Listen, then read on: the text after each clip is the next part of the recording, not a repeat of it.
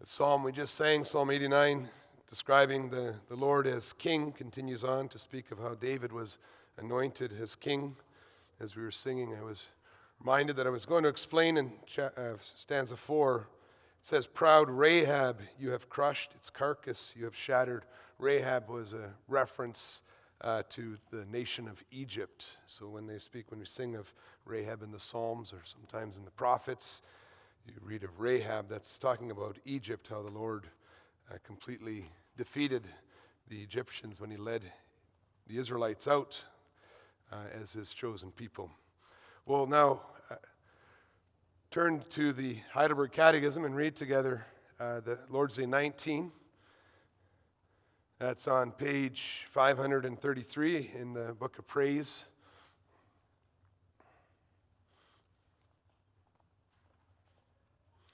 This afternoon I preach you the Word of God as it is summarized and confessed by the Church in this Lord's Day. Here we confess, why is it added, "and sits at the right hand of God"? Christ ascended into heaven to manifest himself there as head of his church, through whom the Father governs all things. How does the glory of Christ our head benefit us? The answer, first, by his Holy Spirit, he pours out heavenly gifts upon us, his members. Second, by his power, he defends and preserves us against all enemies. What comfort is it to you that Christ will come to judge the living and the dead? In all my sorrow and persecution, I lift up my head and eagerly await, as judge from heaven, the very same person who before has submitted himself to the judgment of God for my sake and has removed all the curse from me. He will cast all his and my enemies into everlasting condemnation, but he will take me and all his chosen ones to himself into heavenly joy and glory. Beloved congregation of our Lord and Savior Jesus Christ, it's good once in a while to see the big picture. And we can do this by considering what our speck of a planet in the whole universe looks like from the perspective that the Lord gave to Job in answer to his complaints. And you can read about that in the last chapters of the book called Job. If you think the activities of people on the earth look small and unimportant when you're standing on a mountaintop, or maybe flying over a city in an airplane, or perhaps looking at the globe from the camera on a shuttle that's orbiting around in space, imagine the view from God's throne in heaven. We see little parts of the puzzle pieces, but he sees the whole scene as a whole. We feel so out of control of much of our lives. He has it all in his hands, as all things work together exactly according to his eternal divine plan. The Lord is preserving and governing all things by his providence, and our Savior, Jesus Christ, has ascended into heaven in our flesh to rule with him over all things. And since everyone who believes in Jesus Christ is part of his body, we can be sure that we have a very special and important place in this universe in the plan of our God. And brothers and sisters, then this afternoon, let's just let the news and the social media and the anger and the fear and the despair, let's let it melt away, at least for a little while this afternoon. Let's take a deep breath and sigh. Let's lift up our heads and look with the eyes of faith to the eternal throne of God in heaven, where the Savior who unites us in the one faith is seated on his throne. The exhortation to endurance in Hebrews 12, which is also the family visit theme, is based on the gospel I proclaimed to you this afternoon under the theme, Hebrews 12, verse 2, Christ is seated at the right hand of the throne of God. And we may rejoice in his glory, his authority, and his headship. With his glory, we're looking specifically at the fact that he is seated. He is seated. Second point is authority, that he's seated at the right hand. And the third, that he is our head. If you use the Apostles' Creed as a schedule, like a schedule, you will notice that right now, today, 2021, we are living during what is referred to as the session of Christ, the time period between Christ's ascension into heaven and his return on the clouds. The Son of God has already come down to earth. He has already endured the shame of the cross. He has already defeated sin, death, and the grave. He has already paid for our sins and prepared a place for us in his Father's house. And that's why the countless myriads of saints in heaven are crying out with a loud voice, like we read in Revelation 7, verse 10, salvation belongs to our God who sits on the throne and to the Lamb. By sitting down, the Lord Jesus, whom John saw in glory as the victorious Lamb, made it clear that his suffering and his sacrifice were over. He said, "It is finished," and then our Lord Jesus entered his blessed rest in heaven. This was the rest that the Lord Jesus promised to all who come to him in faith, who depend on God's grace rather than their own works. And you can think of Matthew 11 when he said, "Come to me, all who are weary, heavy laden," or Hebrews 4 that talks about that rest that Jesus Christ entered into.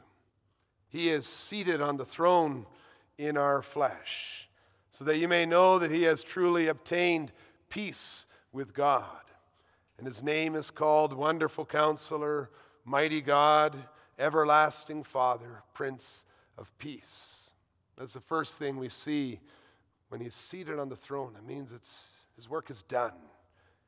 He has obtained the rest. By sitting down, our Lord Jesus also makes it clear that he is a king.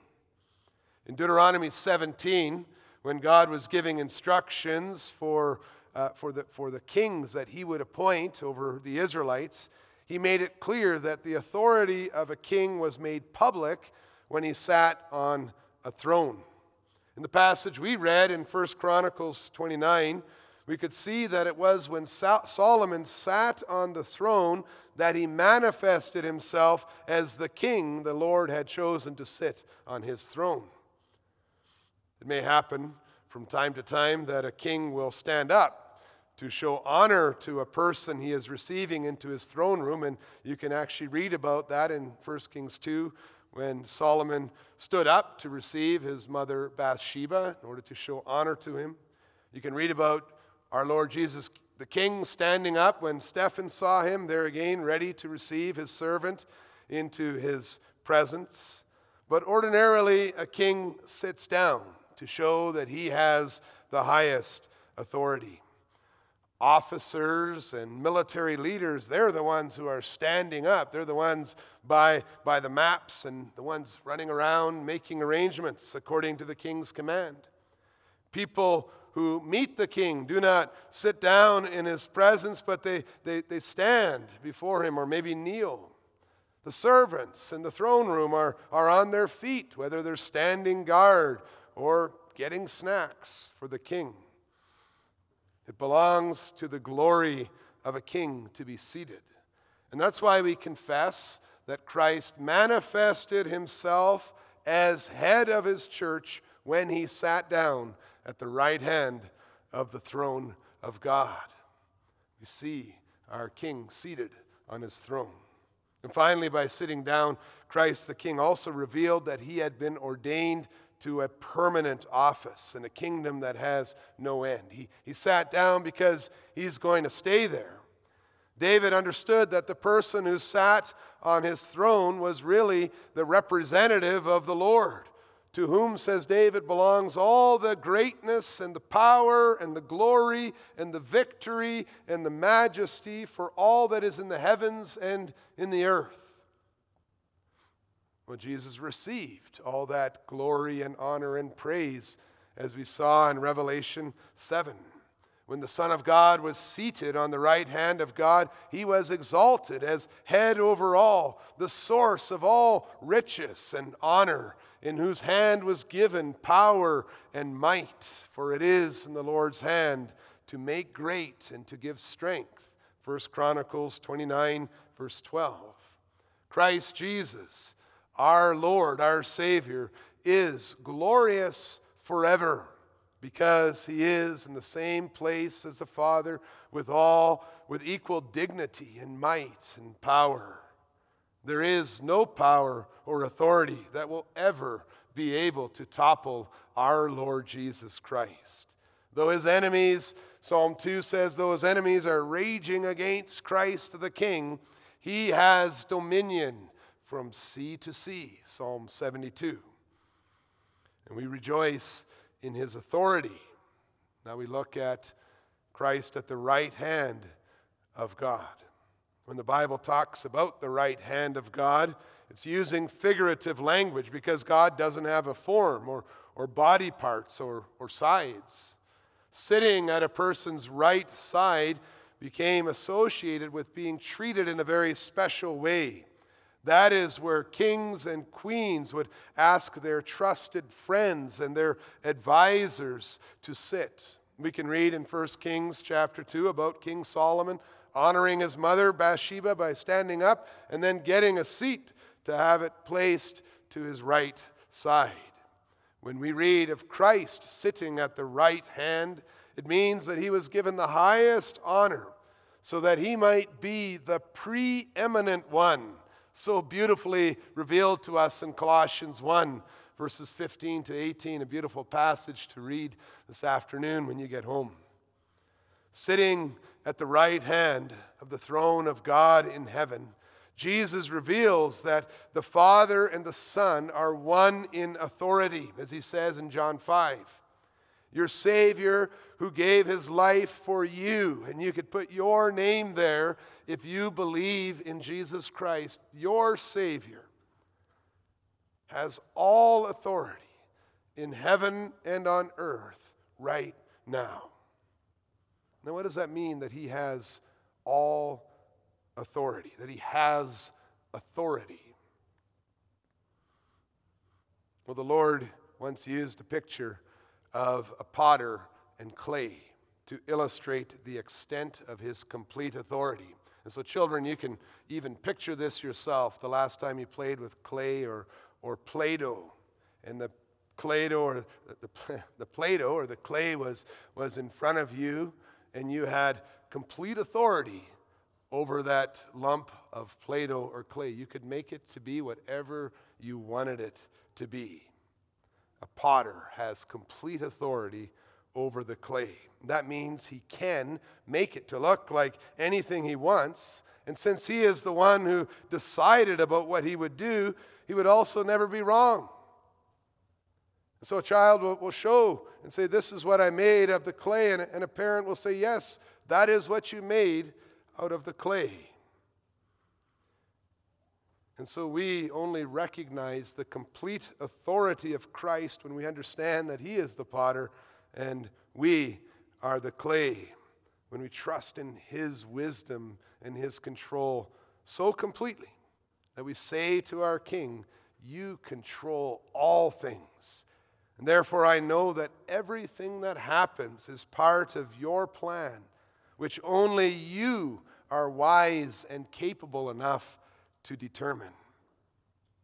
We are like clay, he is the potter, and he is always right. Now, children and teenagers and questioning adults believe it is their duty to constantly question decisions by those made in authority over them. But that's impossible when it comes to God. With human authorities, there is a teamwork mentality. Iron sharpens iron. since they are like us and live among us, and they face the same uncertainties that we do, and they're capable of making the same mistakes. But with God, whatever happens is the plan. And He doesn't consult us because it's clear that any disagreement or questioning is simply wrong. He is always right. That's what it means when we say that He has all authority in heaven and on earth. He can do no wrong. He is in control of everything in the world, and its events are the way they are because He made them like that. He is the final decision-making ruler, the highest judge in all eternity. That's what our Lord Jesus means when He says that the Father has given Him authority to execute judgment. John 5, verse 27. We confess that the revelation that Christ is at the right hand of God also reveals that the Father is governing all things through Christ. In the ancient world, the man at the right hand of the throne was the one who was responsible for carrying out the king's orders and ensuring that his principles and his laws were in place. He was, in effect, the hands of the king who brought his plan to fruition, perhaps comparable to the Secretary of State in a dictatorship or the highest chief of staff in a government office. He uses his authority to carry out the will of the king and does so as one who is in complete agreement with the king. Well, by sitting at the right hand of God, the Son reveals that He is the person in the Trinity who has been entrusted with bringing God's divine plan for everything in the universe to the goal that God had determined. We confess that the Father governs all things through God the Son. This means that all God's decisions, government, administration, and judging, they all take into account the work that Jesus Christ has done. He governs all things through Christ. He's always taking into account what Christ has done as He governs. He governs all things as they have been affected by the work of Jesus Christ. When He governs, then, He doesn't just see the world full of enemies, but He also sees the new creatures in Christ who are citizens of His eternal kingdom. He sees the delight, the apple of His eye, His church, you and I. Revelation 7, verse 15 says that He who sits on the throne shelters those who believe in Jesus Christ, whose sins are forgiven by God. Our eternal King gives shelter to believers by keeping all who oppose Him out with an impenetrable wall. And in the same way that the Father governs all things through Christ, so God will also judge all people through Christ. We read Christ will judge the living and the dead based on His work.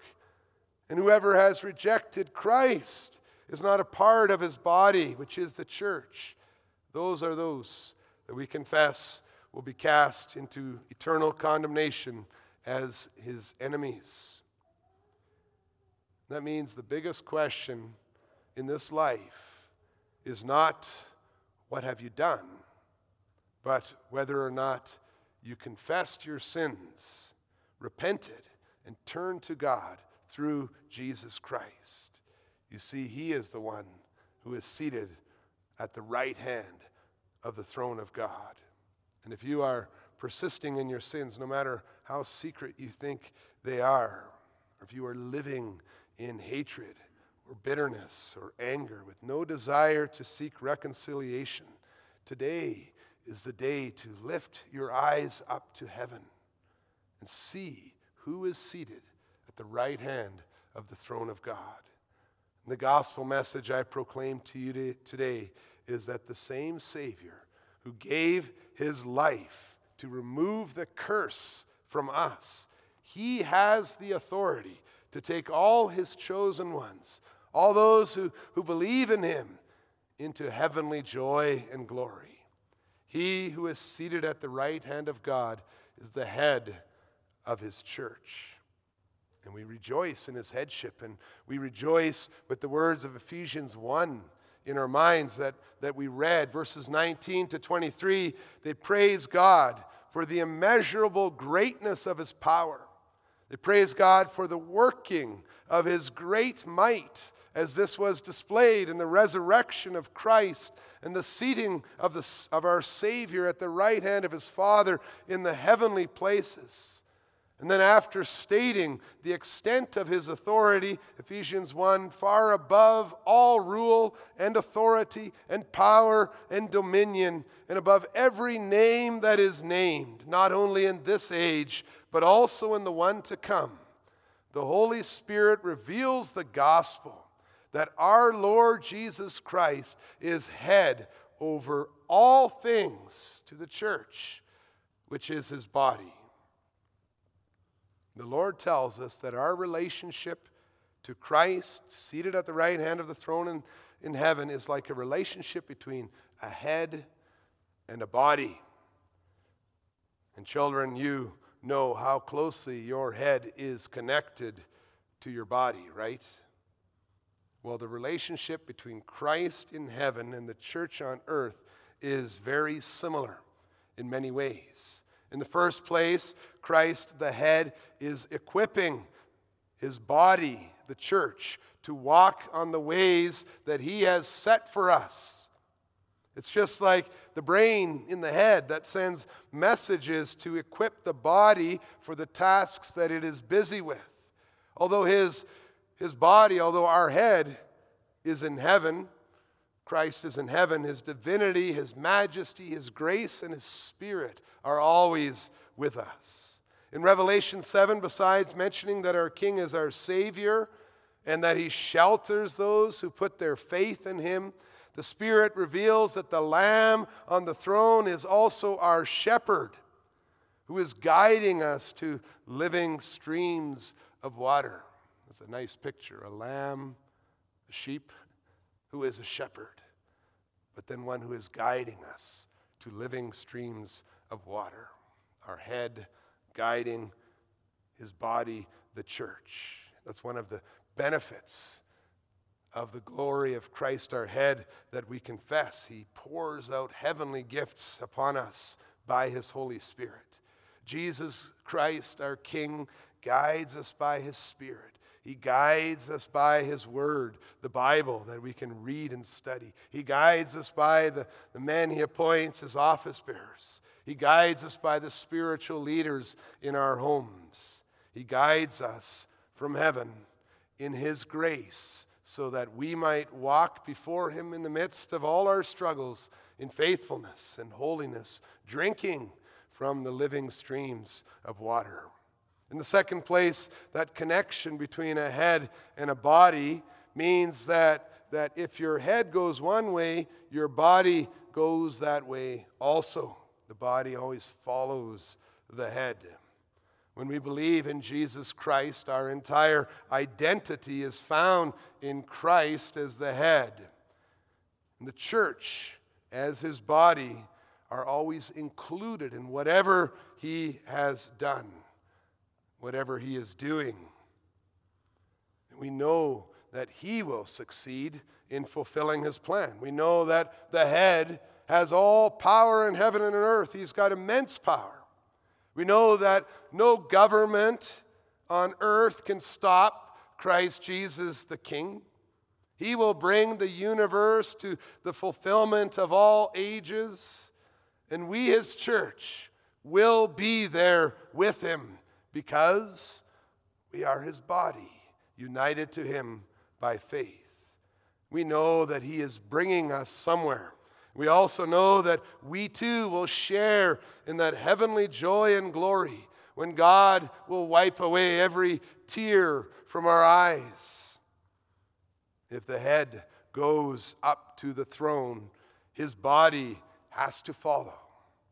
As the text we saw displayed on the wall as we were walking in this afternoon or gathering together says, Revelation 3, verse 21, the one who conquers, I will grant him to sit with me on my throne, as I also conquered and sat down with my Father on his throne.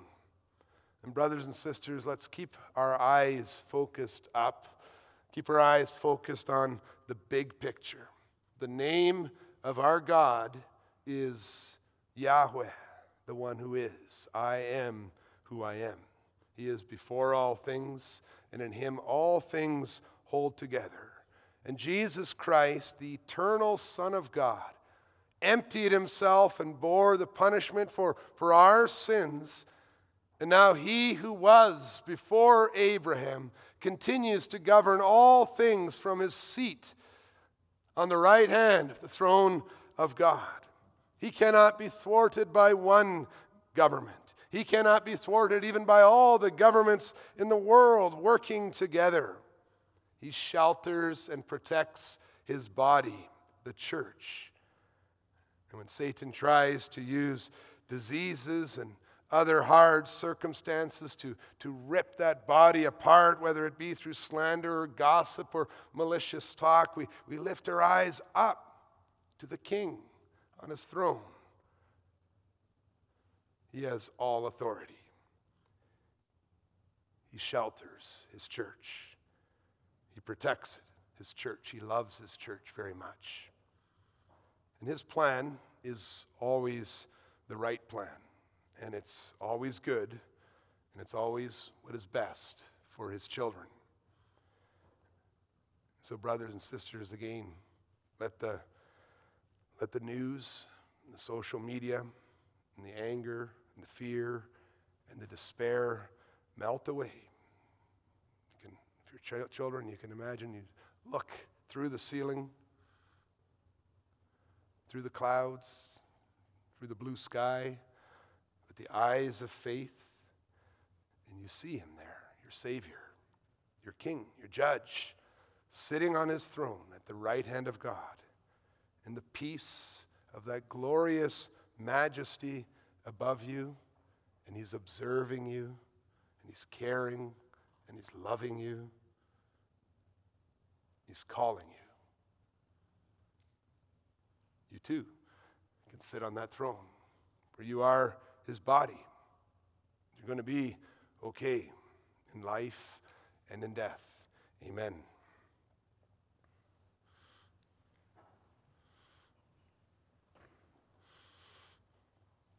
We'll now respond by singing Psalm 45, stanzas 1, 2, and 3. There are many psalms in the Old Testament that speak of kings and the ordination of kings and the promise that kings had, all